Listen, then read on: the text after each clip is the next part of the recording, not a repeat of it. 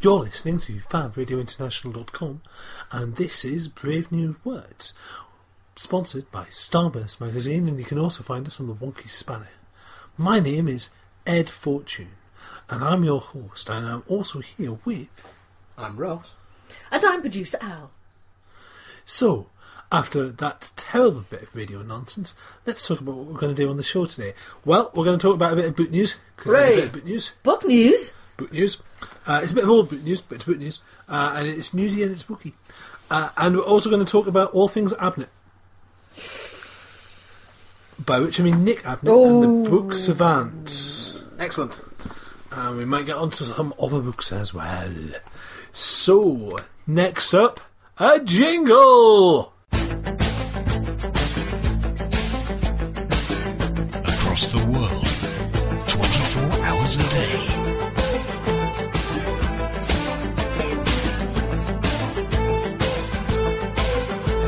This is Fan Review International. That was a jingle. It was a jingle. What a lovely jingle it was. It was an excellent jingle. We are Brave New Words, and this is the only book news you will ever need. So, shall we do the newsy booky news? Go for it. This happened a bit ago. It was some time. It was a period of time that stuff happened. Shall we talk about the Gemmell Awards very briefly? We should, because they feature a friend of the show, I believe. They do feature a friend of the show. So, the Gemmell Awards. The Gemmell Awards are named after David Gemmell. They have these fantastic prizes. They do. And the fact that they're like proper, solid, physical things. I attended one a couple of years ago. I attended one, was it last year? Yes. It was last year. And half of it is... Let me check the diary I maintained for you. Thank you. Yes, it was last year, 2015. Right, yes, brilliant. Very efficient, thank you very much. Thank you. So, yes, so I went to a Gemmell Awards, you went to a Gemmell Awards. It's pretty much, the first half of the Gemmell Awards is them going, David Gemmell is not with us anymore, and it's very sad. Which is very sad. Which is very sad. It's been 10 years, it's very sad. And he left us with an excellent legacy of novels. Have we discussed his novels or something? We have not done a Gemmell show. We should. We should do. Perhaps some we should get, all of us who have read plenty of Gemmell should get together and do a bit of Gemmell. We can't all fit in the book at once, can we? That's possible. I mean, all the presenters who've done a bit of Gemmell. So, yes. So the way the Gemmells work is, I believe, publishers submit and then the public votes. Yes. What we've got here is we've got the Ravenheart Award, which is for Best Artwork. And that went to Jason Chan for The Liar's Key by Mark Lawrence. Okay. It's a nice cover. It's a very nice cover. The Morningstar Award went to Peter Newman, The Vagrant. This Morningstar is for Best Newcomer. Yes, now the book's called The Vagrant. Peter Newman is not a vagrant. No. Peter Newman is in fact the guy who wrote the book The Vagrant, and is also the lovely butler, I say lovely, sinister butler, in Tea and Jeopardy, which is another book podcast. Yes. That you should listen to once you've listened to this one. You should tell all your friends. And also the Legend Award, which is for Best Novel, went also to The Liar's Key by Mark Lawrence, which covers and books do tend to follow each other in popularity. Sometimes it's a thing. Yeah, I have noticed. Well, we have discussed judging books by their cover and whether or not that works. We have, and we were harsh judges. We will continue to judge books by their cover because we're shallow. Also, we get sent so many of the flipping things, there's got to be at some point. You say that, but it's built the extra wing of the Book Nook. It's one of the problems. It's also filled the extra wing of the Book Nook, which is the problem. We're not complaining. No. It's one of the problems with the Book Nook, in fact, is that it's made of books, and sometimes if you want to get to a book, you have to knock down the entire building. But never mind. We have orangutans that sort it out for us. So, the British Fantasy Society, which is to do with novels, by the way, just in case you haven't worked that out. The British Fantasy Society is an organisation that deals with fantasy novels. I've got a copy of the British Fantasy Society Journal, number 16 in my hands, and I'm sure it's lovely. So, they had FantasyCon, which was in Scarborough, which is one of our favourite places. Because it's fun to be in Scarborough. But it was Scarborough in September, so a bit cold. Most people had fun, from what we gather, and there were fantastic prizes. So Best Anthology went to the Doll Collection, which is edited by Ellen Datlow, of Tor Books. I have to say, I personally think that African Monsters was robbed, which is the Foxborough Books anthology. But Spectral Press also were very close in with a shoe-in there. Jude Dillon won Best Artist. Shall we try and go through all of these? Yep. Let's give it a go. So, Best Collection went to Go Summer Stories. One of the ones I hadn't read. It's Tanner Reid Drew had put together Best Collection at Prime Books. Best Comic/Graphic Novel went to Bitch Planet because, strong female characters, science fiction, great stuff. But then you look at the nominations, and it's Bitch Planet, Ms. Marvel, Nimona, Red Sonja, Saga, and The Sandman. That's an amazing collection of comic books. That sounds like an amazing collection. It is a fantastic collection. Best Fantasy Novel went to... Can you guess? If you guessed Naomi Novik and Uprooted, she's pretty much won everything this year. Oh, okay. Guns of the Dawn, Adrian Tchaikovsky didn't win. But, he did win a Clark for Children of Time. So, I think he's still quite satisfied. I think this is the kind of crowd of people who, if they didn't win this, at least they think, applause to the people who did. Well, absolutely. Yes. I mean, they're all fantastic. It's not like this is the Hugo Award. Well, normally when the Hugo Awards is working properly, yes, you actually get a good selection. This is a good selection of British fantasy books and fantasy stuff. I like a good selection. I think was his best film TV was Jonathan Strange and Mr. Noel. I think perhaps Inside Number 9 was robbed again, but then Inside Number 9 is beautifully creepy, and if you haven't seen it, if it's passed you by, it is really creepy, kind of anthology style. At this point, I've missed both the book and the adaptation of Strange and Novel. I watched the TV version. I quite liked it. I've got the book on my shelf somewhere. Still in the cellophane. It is still in the cellophane, and yes, if anybody else touches Most that, I will books kill don't them. come in cellophane. Do when they're new. Okay. Quite a lot I'm of books. clearly not getting my books new enough. I keep finding them in the bookshelves unwrapped. Well, there's quite a few of the ones that in the book nook come in pairs. It's the way they're supposed to. Fruit bait delivered book literature. So yes, Fruit exactly. wrapped. Are they thrown at us? Is it fresh fruit? It's just a fresh novel, in fairness. I love delicious novels. It's what I survive on. Nom. Best Horror, the August Derleth Award went to Raw Blood by Katrina Ward. I've not read it, so I'm not going to comment. Best Independent Press went to Mark Gascoigne of Angry Robot Books, the Angry Robot himself. Best Non-Fiction went to Letters to Tiptree. Hooray! So, kind of a strong feminist vibe. Can I say strong feminist vibe? Yeah, why not? It's a strong feminist vibe. And now, someone brought this up on me because I in a news article I said this has been going for 2 years, and they went, actually, I think you'll find it's been going since this period of time, and then it was restarted. But anyway, Does this person live in a well, actually? Yeah, well, actually, in fact, but they were right. I was just okay. like, yes, but we can take it. Anyway, so there is a special award which is called the Carl Edward Wagner Award. Okay, and that's been around since 2009. And you can judge it a couple of different ways as well. The special award has been on and off as part of the British Fantasy Society for years and years and years. Well, if it wasn't, if it was regular, they wouldn't be special. Well, that's a good point. This time round, it went to all the red shirts who helped run the event. Right. Okay. So, because they're described as red shirts, and occasionally they turned into polygons and abducted or turned into gods and this sort of thing. It's a hard life being a red shirt. Hard life being a red shirt. So, congratulations to anyone who ever volunteered at a British Fantasy Society Award. You can write for the British Fantasy Journal. They are accepting submissions. I don't believe you get paid, but it is a prestigious publication. If you get paid, do correct us. If you do get paid, please do correct us. I'm just flipping through this briefly the British Fantasy Society Journal. It is £35 to join the British Fantasy Society, but you do get a lovely regular The November journal does thing. look very lovely. You do, you get quite a lot. It's quite Proper spine. It's not... And you get a tenner off the FantasyCon every year. So, and if you spend an extra £5, then you can add a +1 as well, Nice. which is nice. It's kind of useful. So, we didn't go to Scarborough because we were on exciting adventures, so we missed FantasyCon. Next year, it's in Daventry. Which is where? Nobody I'm knows. not sure. Well, it's Dave, so, you know. Is Daventry in Elspace?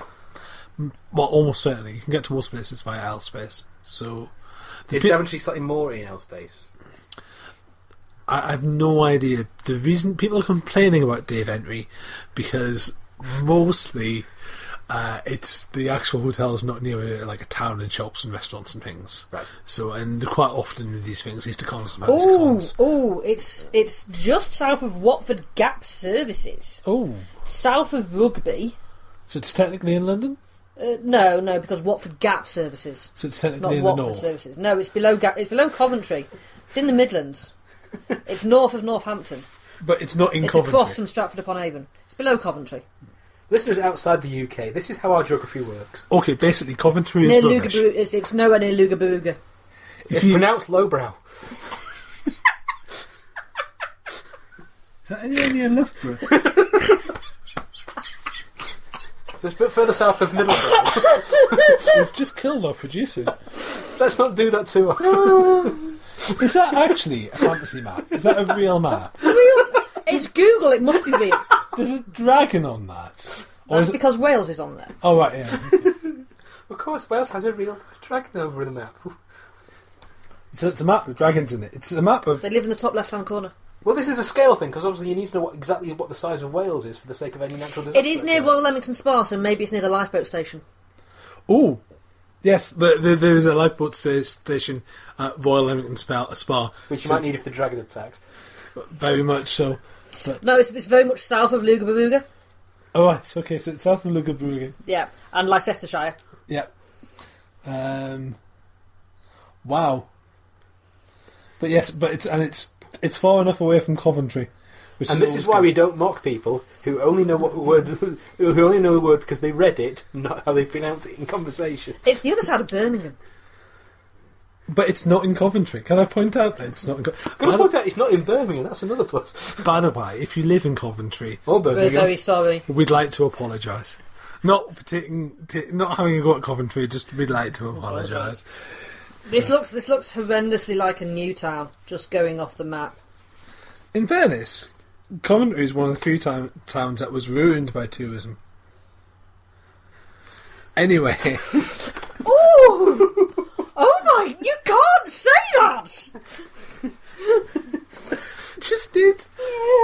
I'm talking about 1975, obviously. Shall we go for a jingle? We shall go for Let's a go jingle. for a jingle! Starburst Radio, the greatest radio show in the universe. Every Wednesday, 9 p.m. till 11 p.m. Exclusive to Fab Radio International. The jingle. That was brilliant. Excellent jingle. Again, of course, if you want to advertise with the show, you can get in touch with ed.fortune@starburstmagazine.com. You can also catch us up on the Brave New Words Super Secret Book Club, which you can find on Facebook. We are findable on Tumblr as Brave New Words. Yeah. You can catch us on Twitter at Radio Bookworm, and you can catch us on the Facebooks at Radio Bookworm as well, and probably somewhere else. I've probably missed something. There's a Mixcloud somewhere. We're everywhere. I should sort out a YouTube channel, and by this time I probably have.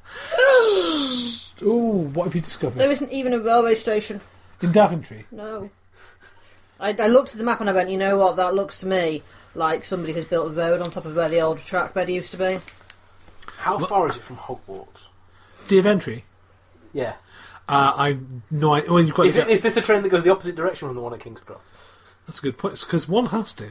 Yeah, so Well, the train has to go back the other direction. Where did the not posh kids go to for magic school? That's what I want to know. Maybe it's Daventry.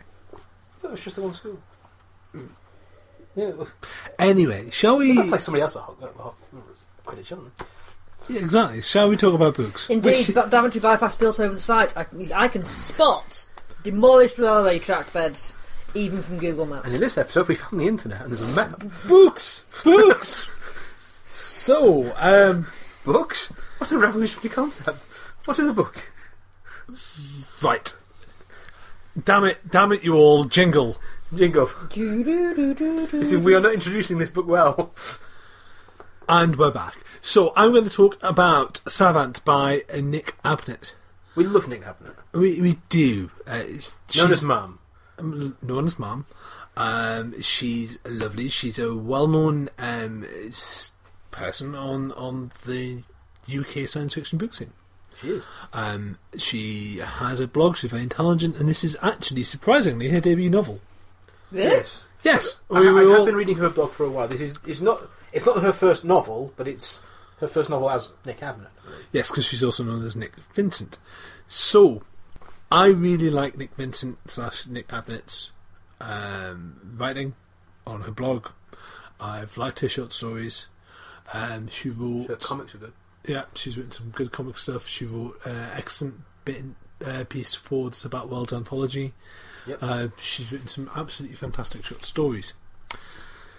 Savant is utterly different to a lot of stuff that we'll be used to from what she's produced. It's very, very different. And I have to say, I found Savant utterly engaging and also a bit of a chore at the same time. I had to read it because I had to know what was next, and I was constantly fascinated. But oh my goodness, it bimbles. It is the world's most bimbly book. It just wanders across the world. Or it doesn't, that's the problem. It doesn't really go anywhere except it goes round in circles. Which is interesting because the cover is this big, massive, spirally, sparkly weirdness. Is it neurons? Sort of, ish, kind of. Right, one of the things it doesn't do is it doesn't actually introduce its base concept very well. The base concept is this. There is a shield of power, psychic power, that protects the planet Earth. It keeps the planet Earth hidden. Right. Because all the noise that we make attracts some unknown other. It's never explained what, Okay. but there's something out there that we want to stay away from. So, providing that we have the shield up, we can have telly, we can have progress, we can have science, we can have stuff. If we don't have the shield up, it's lights out. Right. This sounds like a reaction to all of the science fiction stories where people get invaded by other people. This is a non-invasion science fiction novel. Yes, because we put up a shield. We have a shield. This is a precaution against all the other universes. The way the shield works is this. There are people who are known as actives. Okay. They have an assistant and a companion. And actives tend to be very cerebral in nature. They tend to like to talk about science and maths. And they tend to, as a rule, live at universities. They're essentially the top academic. Right. So, an active... The way the world is set up is this. From what we understand, something awful has happened to the world. The world is now monitored, but not controlled by, because civil liberties are a very important thing, by a thing called the Service. That doesn't sound ominous at all. Oh no, wait. The Service monitors. It's an honour to be called to duty and to be part of to be part of the service. If you see what I mean. Is it the sort of honour that might lead to being shot in the head with a rifle? No, not at all. You get selected to be part of this world, and it's kind of like an academic structure. Right. If you see what I mean. So you start off as a student, you might end up becoming a senior. You get chosen to be essentially a citizen of this society. Right. And people have little buttons that they press, and they dial in for what they want to do, and they contact service, and service responds with tone. Okay. So if you think something along the lines of THX 1138 or 1984 Brave New Words and that sort of a world, but rather than a horribly oppressive utopia, it's just incredibly ordered. Rather than this kind of horribly top-down problem, everything's kind of structured and people dial in. Torb is an active. He's also a master, which means that he's the top university academic who teaches people. And there's lots of masters in the world. Masters have companions and they have assistants and they look after each other and they talk and they do stuff. Torb has Mitu, who is his assistant companion. Mitu looks after Torb. Torb looks after Mitu. Okay. Torb essentially is a genius level savant, mathematic guy, and then everything's the same as far as he's concerned. His routine is always the same, and it's because he's got a level of neurodiverse behaviour. Yeah. Essentially, but he's also a genius. He's the world's greatest mathematician. And then one day his shoe squeaks, and he goes, "This is not the same." Gets a student to do some calculations for him. The student comes back the following day, and his master has covered the place in equations. These equations are then basically put on the world internet. And then bit by bit the shield begins to fall down. Right. And that's the setup. That's where we are at the start of the novel. Squeaky shoe. What this is it's a slow, incredibly character-driven, dystopian world. It's a world of grey. It feels like a world of grey corridors. It's not. You get a little bit more as you go along, but it feels like an incredibly ordered world. I think if I had a psychology degree, I'd love this even more. I found it difficult to get on with. It's very much a science fiction novel, and I love Brave New Worlds. I mean, the show's called Brave New Worlds. I mean, come on. There's a reason we picked the title.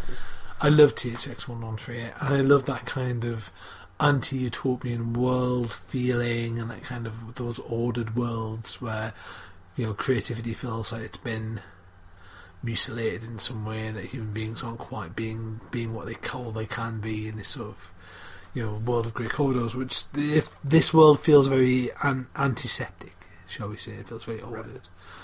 There are some great characters in here. There are some great ideas in here. What it doesn't do is it doesn't set out its stall soon enough for my liking. It doesn't do the thing at the very start where it's like keyword stakes, and I don't actually care about Torb because Torb isn't really a person.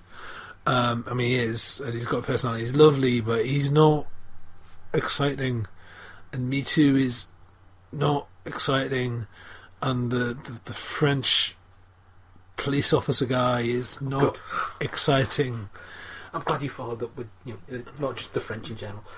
Oh well, that, but and so on, and it's lovely, and it is absolutely a lovely novel. But I wouldn't read it again. And I want to. Yes, and I think you should. But it's not. It's one of those things. It's like the ghost train. You know the ghost train at the fair, right? Okay.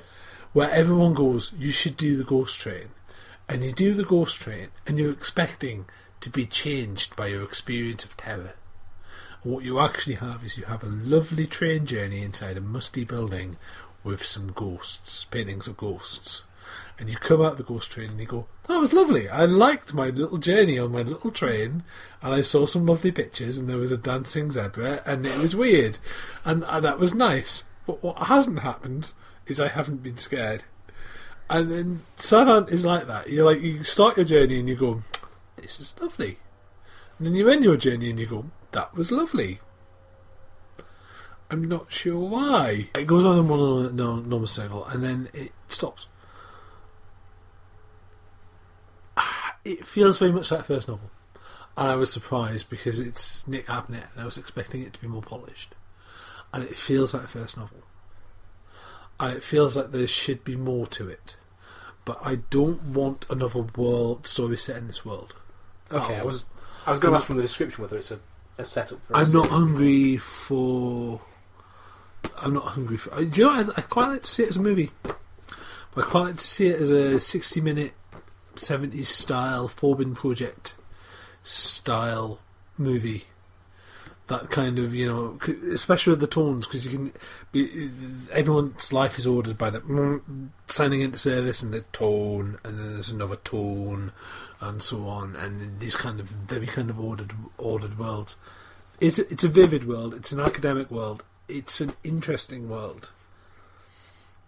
Does it go anywhere? Sort of. Do you learn anything? Sort of. Are you entertained? Yes. If you go in expecting shooty bang bang in space, you're about to be disappointed. What if it wasn't? And you shouldn't. You absolutely shouldn't. Nor should you expect a Hunger Games style dystopia. Nor should you expect the misery that is George Orwell. None of these things, which you might be able to surmise, when you say science fiction, you say dystopia. None of these things are there. What this is it's academics in space doing academic things. But it's not in space, it's academics in a far future world. So that sounds pretty much like it's going where it's supposed to, then. It does. And it's setting its own tone, and it's not like other things, which is kind of what you want as well. It's utterly charming. Okay. And it's very different. And it's very refreshing. And I can see why it exists. But I have a feeling that it's going to really annoy a whole load of people. And other people are going to be utterly delighted. And That's alright. And I'm delightfully annoyed by it. I'm annoyingly delighted by it. Because on the one hand, it's so different that I was just like, oh, what a breath of fresh air. And on the other hand, I was like, so what? What?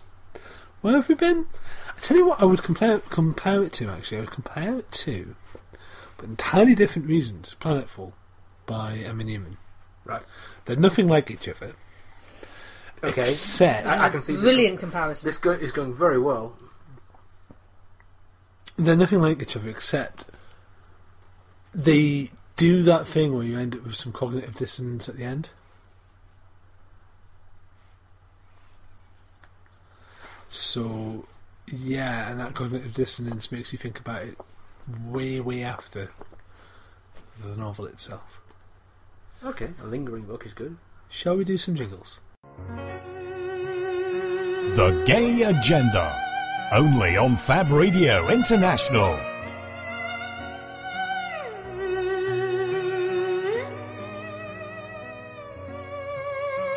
Radio as it should be. That was a jingle. That was a jingle. I'm not sure that was as lovely as the last one. Well, we shall take our jingle people out back and give them a severe kicking. There's been a budget cut. That's a bit cruel. Our jingles are handcrafted. By Yetis on the foothills of Everest. There's been a budget cut. There has been a budget cut. We can't afford to use the Yetis anymore. Thanks for bringing that up. I'm sorry. Yetis don't read as much as we thought they did. It's because obviously we're paying books. So, let's talk about a book written by someone with the surname of Abnett. Because this show's being done alphabetically. Apparently, yes. So we talked about Nick Vincent, who is Nick Abnett for the book Savant, and she is. There's also another Abnett called Dan Abnett. Slightly more obscure author. And it's just one of those things. It's just that we happen to have both those books in our book pile. They're both coming out at the same-ish time. Savant comes out a bit later than the re-release of Xenos is out by the time you get your hands on this. But yeah, at the same time, we have these two books to review. On one hand, we've got Savant, which is lovely and it's sedate and it's relaxed and it's academic and it's cerebral and you feel ever so slightly smarter when you finish reading it. You still can't quite sure where you've been and you're not sure where it's gone, but still you've had a sort of fun and you want to write about it and talk about it and go over people and go, what was that about? In the same, had you been to, I don't know, one of the early Luc Besson movies, for example, or something made by Werner Herzog, for example. That's sort of a real thing for Savant by Nick Abnett. Dan Abnett, however, is a different Abnett entirely, and we've got in our hands the reprint of the book Xenos, which, in fairness, is also relatively cerebral and so on, as far as the 1,000 universe is concerned. Okay. Xenos is a science fiction novel written by Dan Abnett.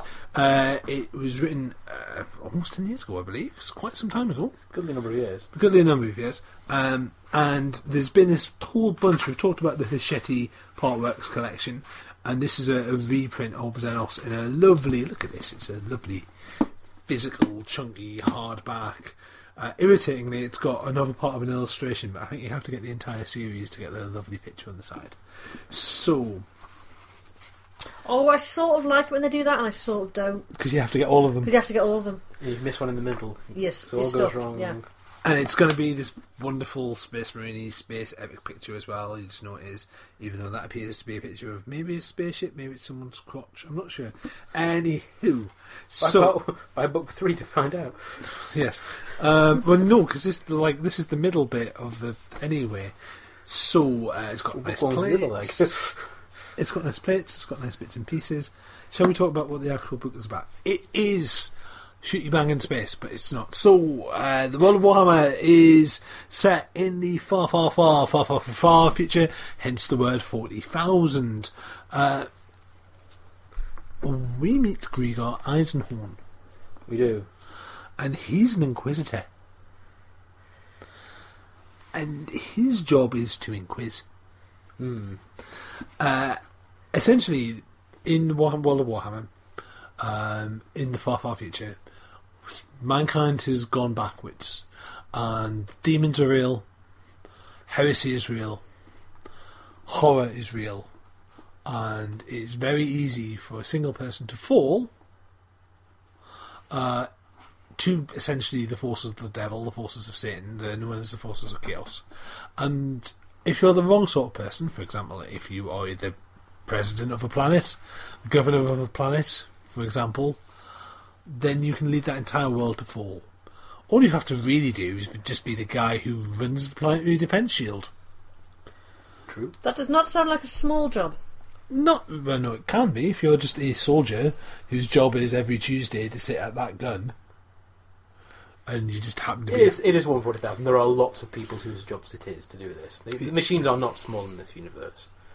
But essentially, things can go wrong, and there is a small band, and by small band, this is a world filled with big ideas and big things. This is a galaxy-spanning organisation. Yeah, the world of Warhammer 40,000, as I like to say, is 10,000 years long and a galaxy wide. So there is a small organisation for scale, though there's quite a lot of people in it, called the Inquisition, and they deal with alien threats. They deal with mutant threats, and they deal with traitors. Which are known in universe as, or the orders which deal with them are the Ordo Xenos, which deals with aliens. The Ordo... got lost. Ordo Hereticus deals with heresy. Aldrin Malleus is the other one. That's the demon. And the one that deals with demons. Now, Xenos and the books are, respectively, Xenos, Malleus, Hereticus. So this is the first of. So there are aliens. We meet Grigor.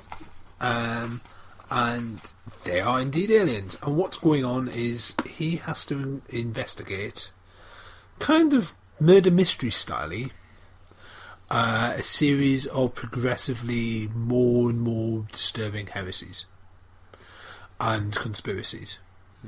And if memory serves, this is the one where we have a big defence field that may or may not be the thing that protects mankind from invasions of demonic horror.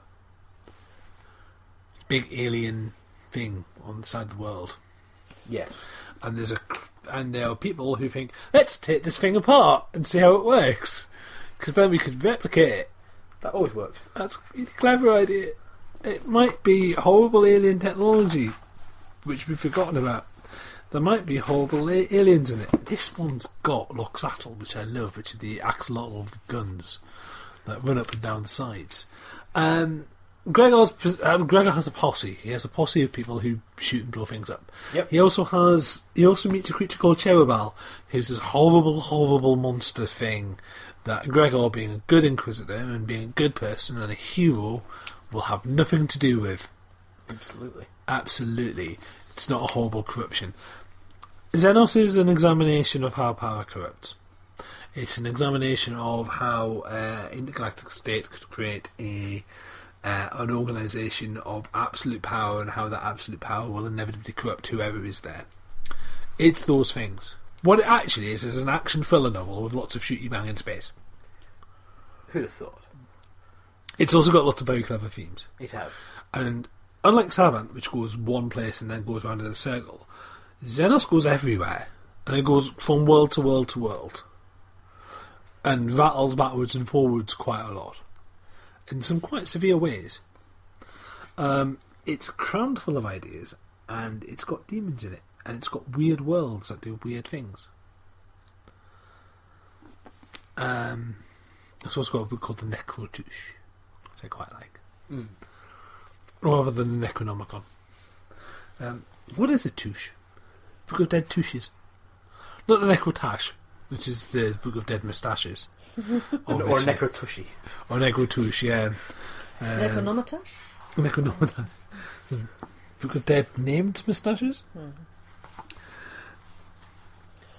But they don't skip over the it is a world building book, this one. I mean, unlike the other Shooty Kill Death in Space 101s for Warhammer 40,000, it does go into the more administrative side, more of the ongoing pace. I seem to recall this doesn't skips over those books in summary, but still say, we spent 6 months researching this or chasing down leads, and then gets back to when things happen. So it does take time, this book is. There's a lot. It's not an NCIS, every case happens in 1 week.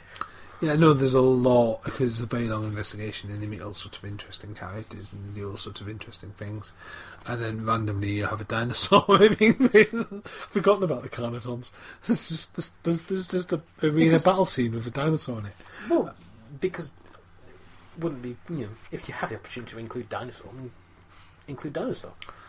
So, yeah, I mean, he said snapping the book on the radio. We've really badly described it, but if you want a better description of it, read it. Xenos is basically about a guy whose job it is to investigate horrible, horrible things that can destroy worlds. He comes across a book that can destroy worlds, the Necrotouche, which I probably said Necrotique, Necrotech. Necroteuch. Yep, that one. Yeah. And so it comes. Just come up with your own pronunciation. It comes from an alien civilization. Tell us what it was. It comes from an alien civilization that's ruined. That's been ruined. And there's a bunch of people going, "We should get this," and he's like, "No, it's my job to stop you from getting that. Actually, no, you can't have your horrible civilization. Our civilization would be better." Really? Well, it can, because it's 140,000. It can always be better. It's just not safely better. See, that's one of the things I found about Savant is I didn't want to live in the world of Savant, but But if I lived in the world of Savant, I wouldn't complain. Whereas if I lived in the world of Warhammer 40,000, I'd try and find a way to leave. Yes, it's not a pleasant place to be. It's like the Marvel Universe. Would you want to live in the Marvel Universe? Ooh. I mean, I would, because my surname's Fortune and I get superpowers. I'm not sure that's how that you works. keep maintaining this. I don't know. Because on the one hand, God is definitely real, because he's 4 and he's got abs. On the one hand, God is real. Well, Loki is real, and Loki's cute. 4 is cute. Gods are real. Because it's Marvel Universe. Your argument that we want to live in the Marvel Universe is because the gods are cute. That's a good argument. On the other hand, you can go shopping and they get stomped on by the Hulk. You could. I mean, imagine if I don't know what the life insurance rates must be like in the Marvel Universe. Imagine if you're standing, for example, in a queue, and the Hulk's behind you, and the Hulk has a toot. Has a toot? Farts. Right, okay. The Hulk is the strongest there is. In which case, he probably won't even rock on his feet, would he? Well, no, but you certainly would. Well, no, you're in front of him. If you're behind him, Yes, that wouldn't be unpleasant. also he's the strongest there is. Yeah, You're going to die with the stench. this is not the queue to be in. If you see him in the queue at Starbucks, pick a different Starbucks. There's one down the street. Go to the other one. You go to the other one, and there's there's She-Hulk or Thor or Spider-Man. Spider-Man. She-Hulk is now Hulk, isn't she? This is a new thing. No. She-Hulk is still She-Hulk. The Hulk is now Amadeus Cho. So Ross hasn't been keeping up with the latest developments in Marvel. And to be fair, that sounds like it would be difficult. So yeah, the Hulk is now. They've done a thing where Ms. Marvel is. Ms. Marvel is the one who Rogue stole the powers off. No, there's Captain Marvel. That's Carol Danvers. That's the one that had the powers from Rogue. Right. There's Ms. Marvel, Right. who is a young teenage American Muslim girl. Right. There is Marvel Girl, who's Jean Grey. Marvel girl who's Jean Grey. They like the word Marvel, don't they? Well, yes, because Shazam is not from Marvel, even though he's technically also Captain Marvel. But let's not go there. Marvellous. Marvelous, yeah. They've done a bit. So Captain America is currently Sam Wilson, for example, except he's not. I think recent changes have happened. And is Thor again? Well, no, Thor is still Thor. Right. It's that Thor's the wielder of the hammer happens to be a woman. Right. Is that still the case? Yes. Okay. Thor is still Thor. Thor has not stopped being Thor. Yes. Thor is Thor. But there is a character who is called the Odin son, who was male. Right. Who is male. Who used to be the identity of Thor. Okay. And currently the Thor is identifies as a woman. Okay. And then has very differently shaped armour as well. The sort that would annoy producer Al, actually. Boob plate. But still magic. But it's really good. Shall we talk to a lovely author? Let's talk to a lovely author. Let's. Ken Liao, welcome to Brave New Words. Great. Glad to be here. Tell us about the paper Menagerie. So that's a collection of short stories and novelettes and novellas I've written over the past decade or so. I've actually published over 100 of these short pieces of short fiction, and this collection gathers about 15 of them together into one place as a retrospective of my work. Most of the stories in there have been published, except there's one that I wrote just specifically for the collection. You're best known for your work translating the Free Body Problem and the obviously related series. How did you get into it? So for most of my career as a writer, I really had no interest in translation, and that was not something that I was particularly interested in at all. I was mostly focused on my original fiction. So I started out as a short fiction writer, and I wrote, as I mentioned, 100 plus of them. Published 100 plus of them. I wrote many more. And then I started writing novels, these very long epic fantasy novels. So The Grace of Kings, my debut novel, is somewhere around 190,000 words. So, either I wrote short stories around 5,000 words, or I wrote these very long novels of about 190,000 words. And so that was what I was focused on. The translation stuff happened sort of by accident. A friend of mine in China, his name is Jinqiu Fan, and he uses an English name Stanley Chan sometimes. And Stan wanted me to take a look at one of his stories, which had been translated into English by a commercial translation company. And I took a look at the draft, and I started making corrections to it.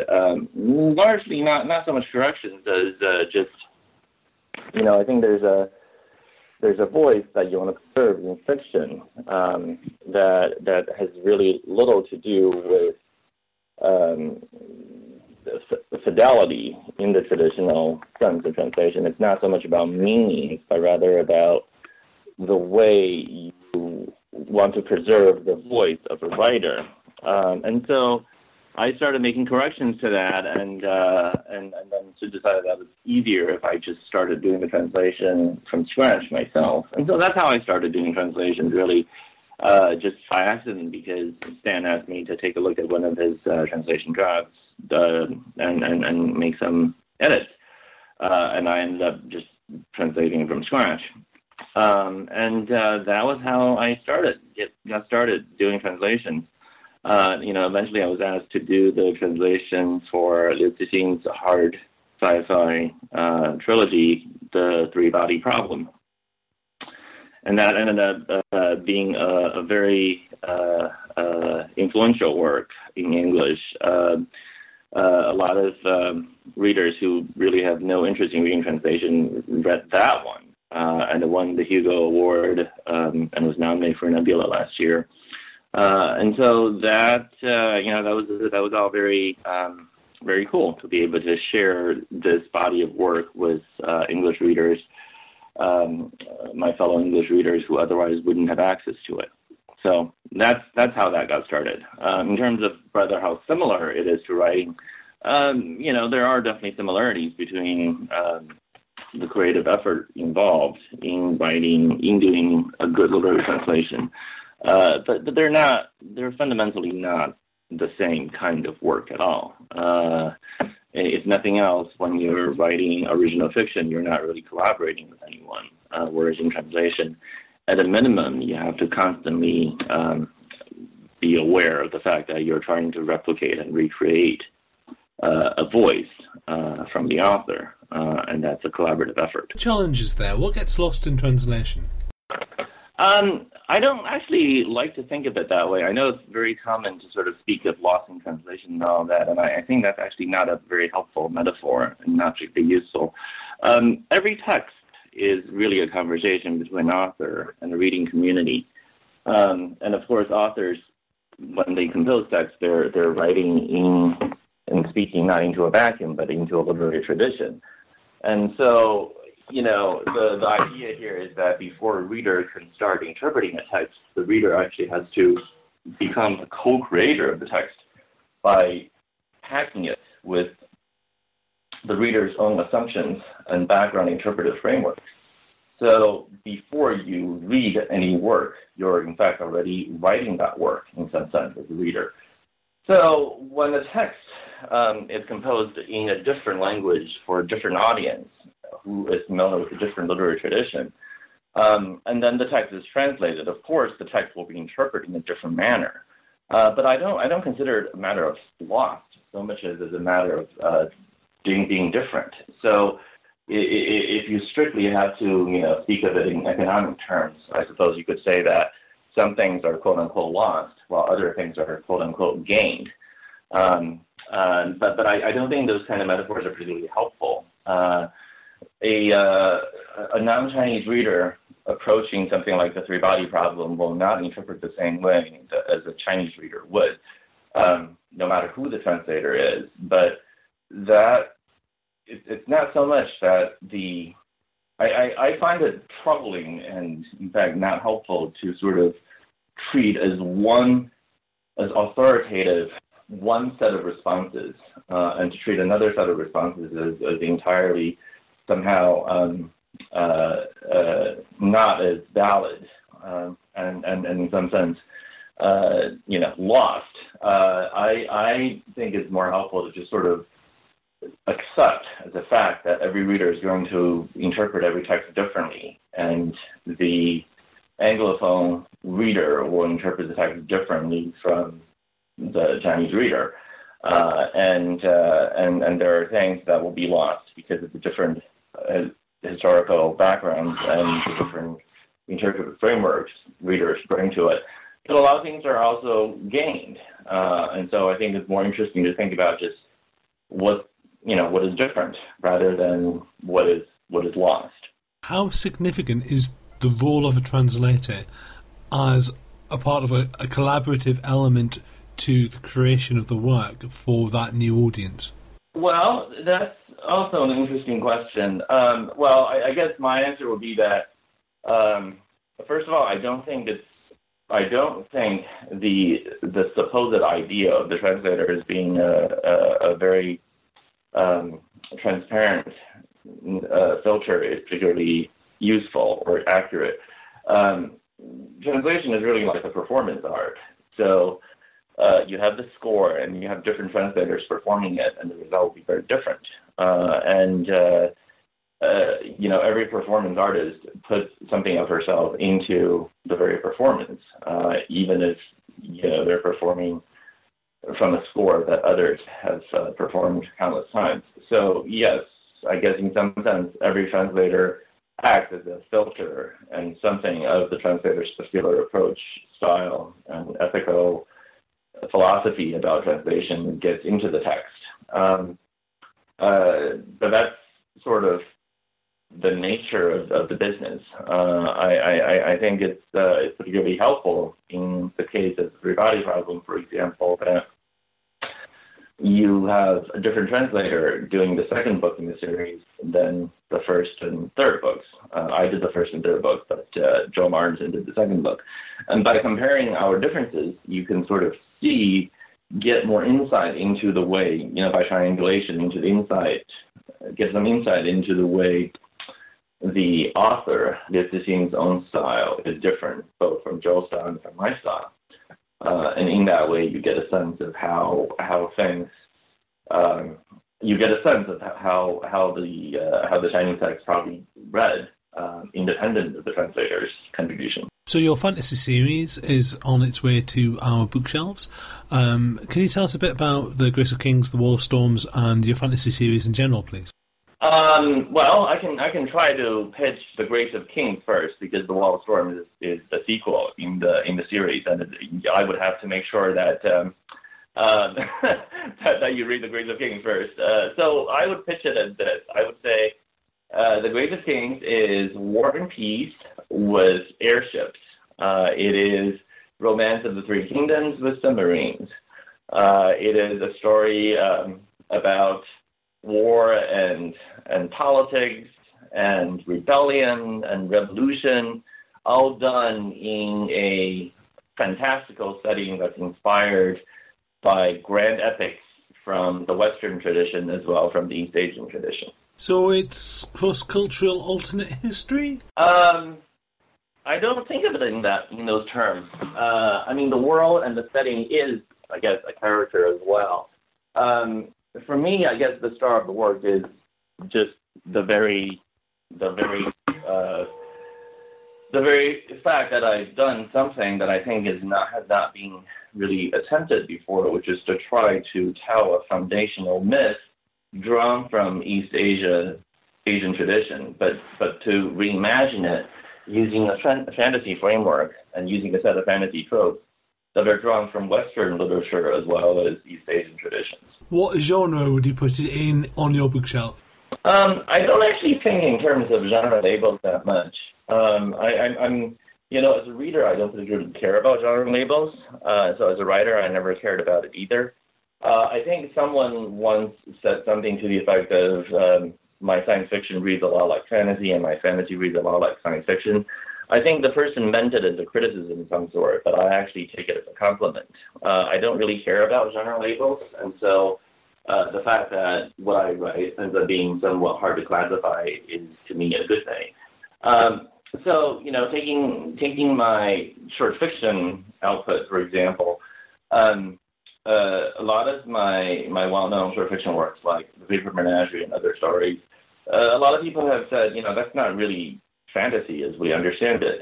It's because throughout the book, there's no real explanation for a magic system. There's no attempt to even bother with creating a magic system. The animals come to life when they want to be, when they need to be, and then they're not alive when they don't. It seems that the entire fantastical premise of the Vapor Menagerie seems to be merely there as a metaphor to say something else.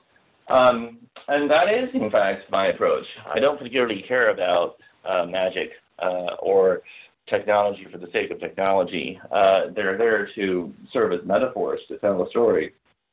And so if a lot of times, I would tell a story, and if I want to use science fictional tropes to make the logic of metaphors work, I will do so. And if I need to resort to magical metaphors to make it work, then I will do that.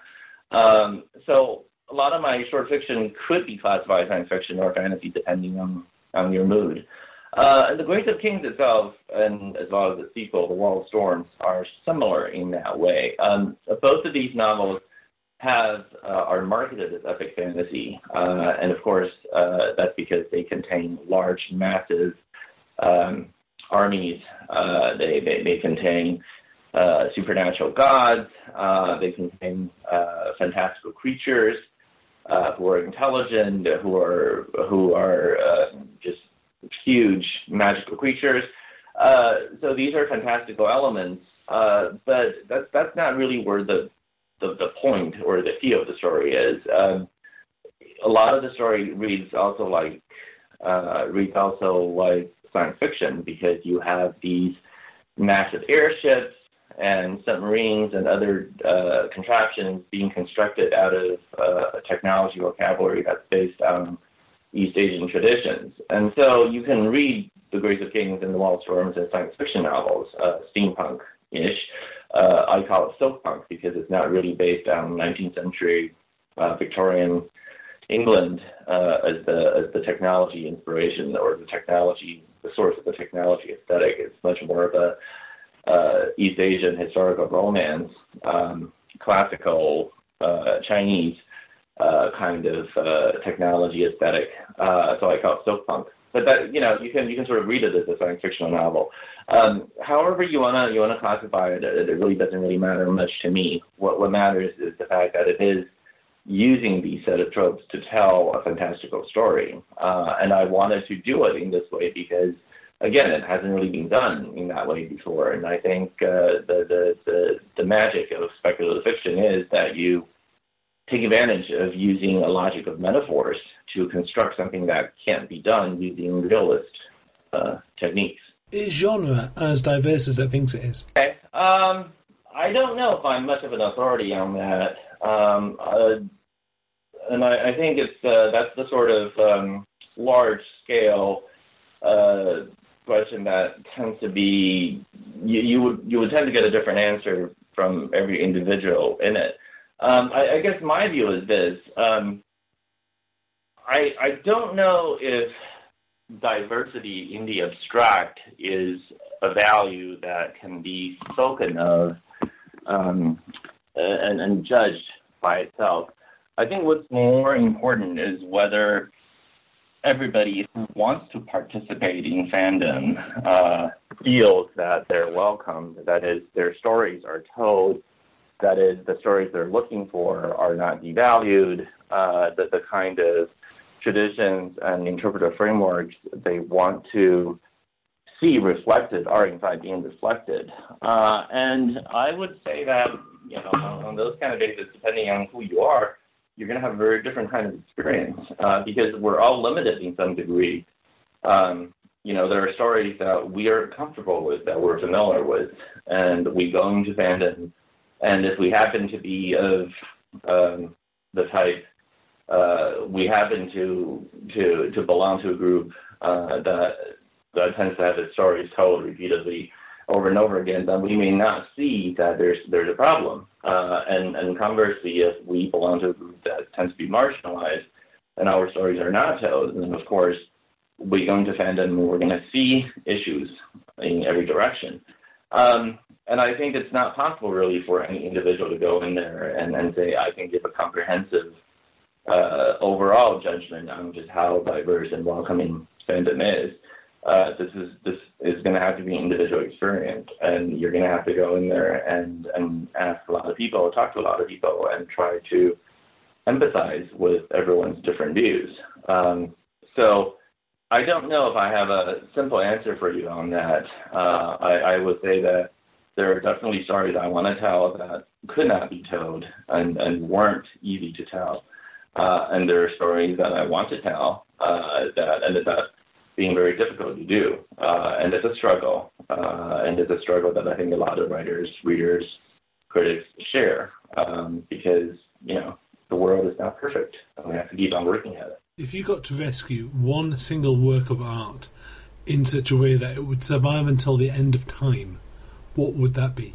That is a very tough question. Let me think.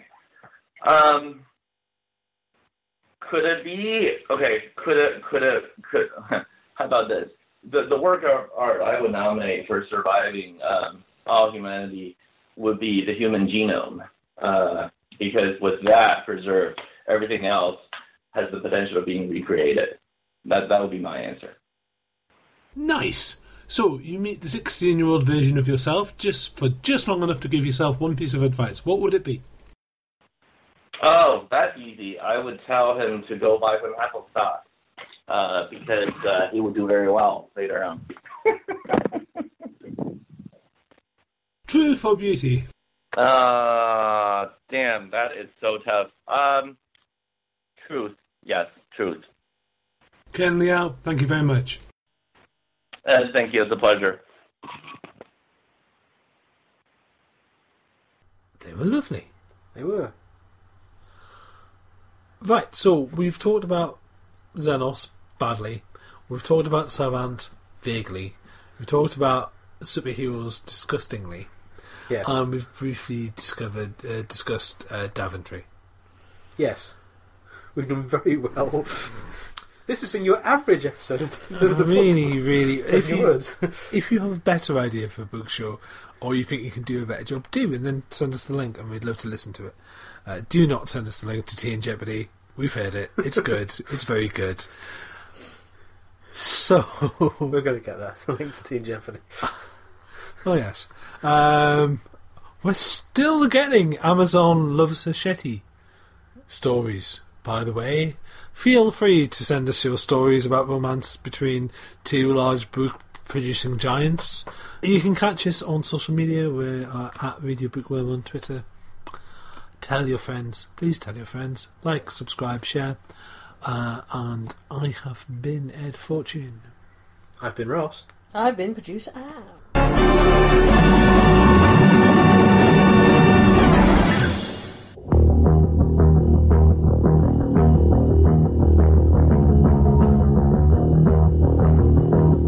Steve's Speed Shop is a place to discuss, debate and just waffle on about old and interesting motors, mainly, but not exclusively, of the internal combustion variety.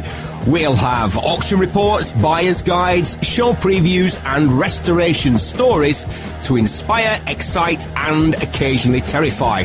That's Steve's Speed Shop with me, Steve Berry, here on Fab Radio International.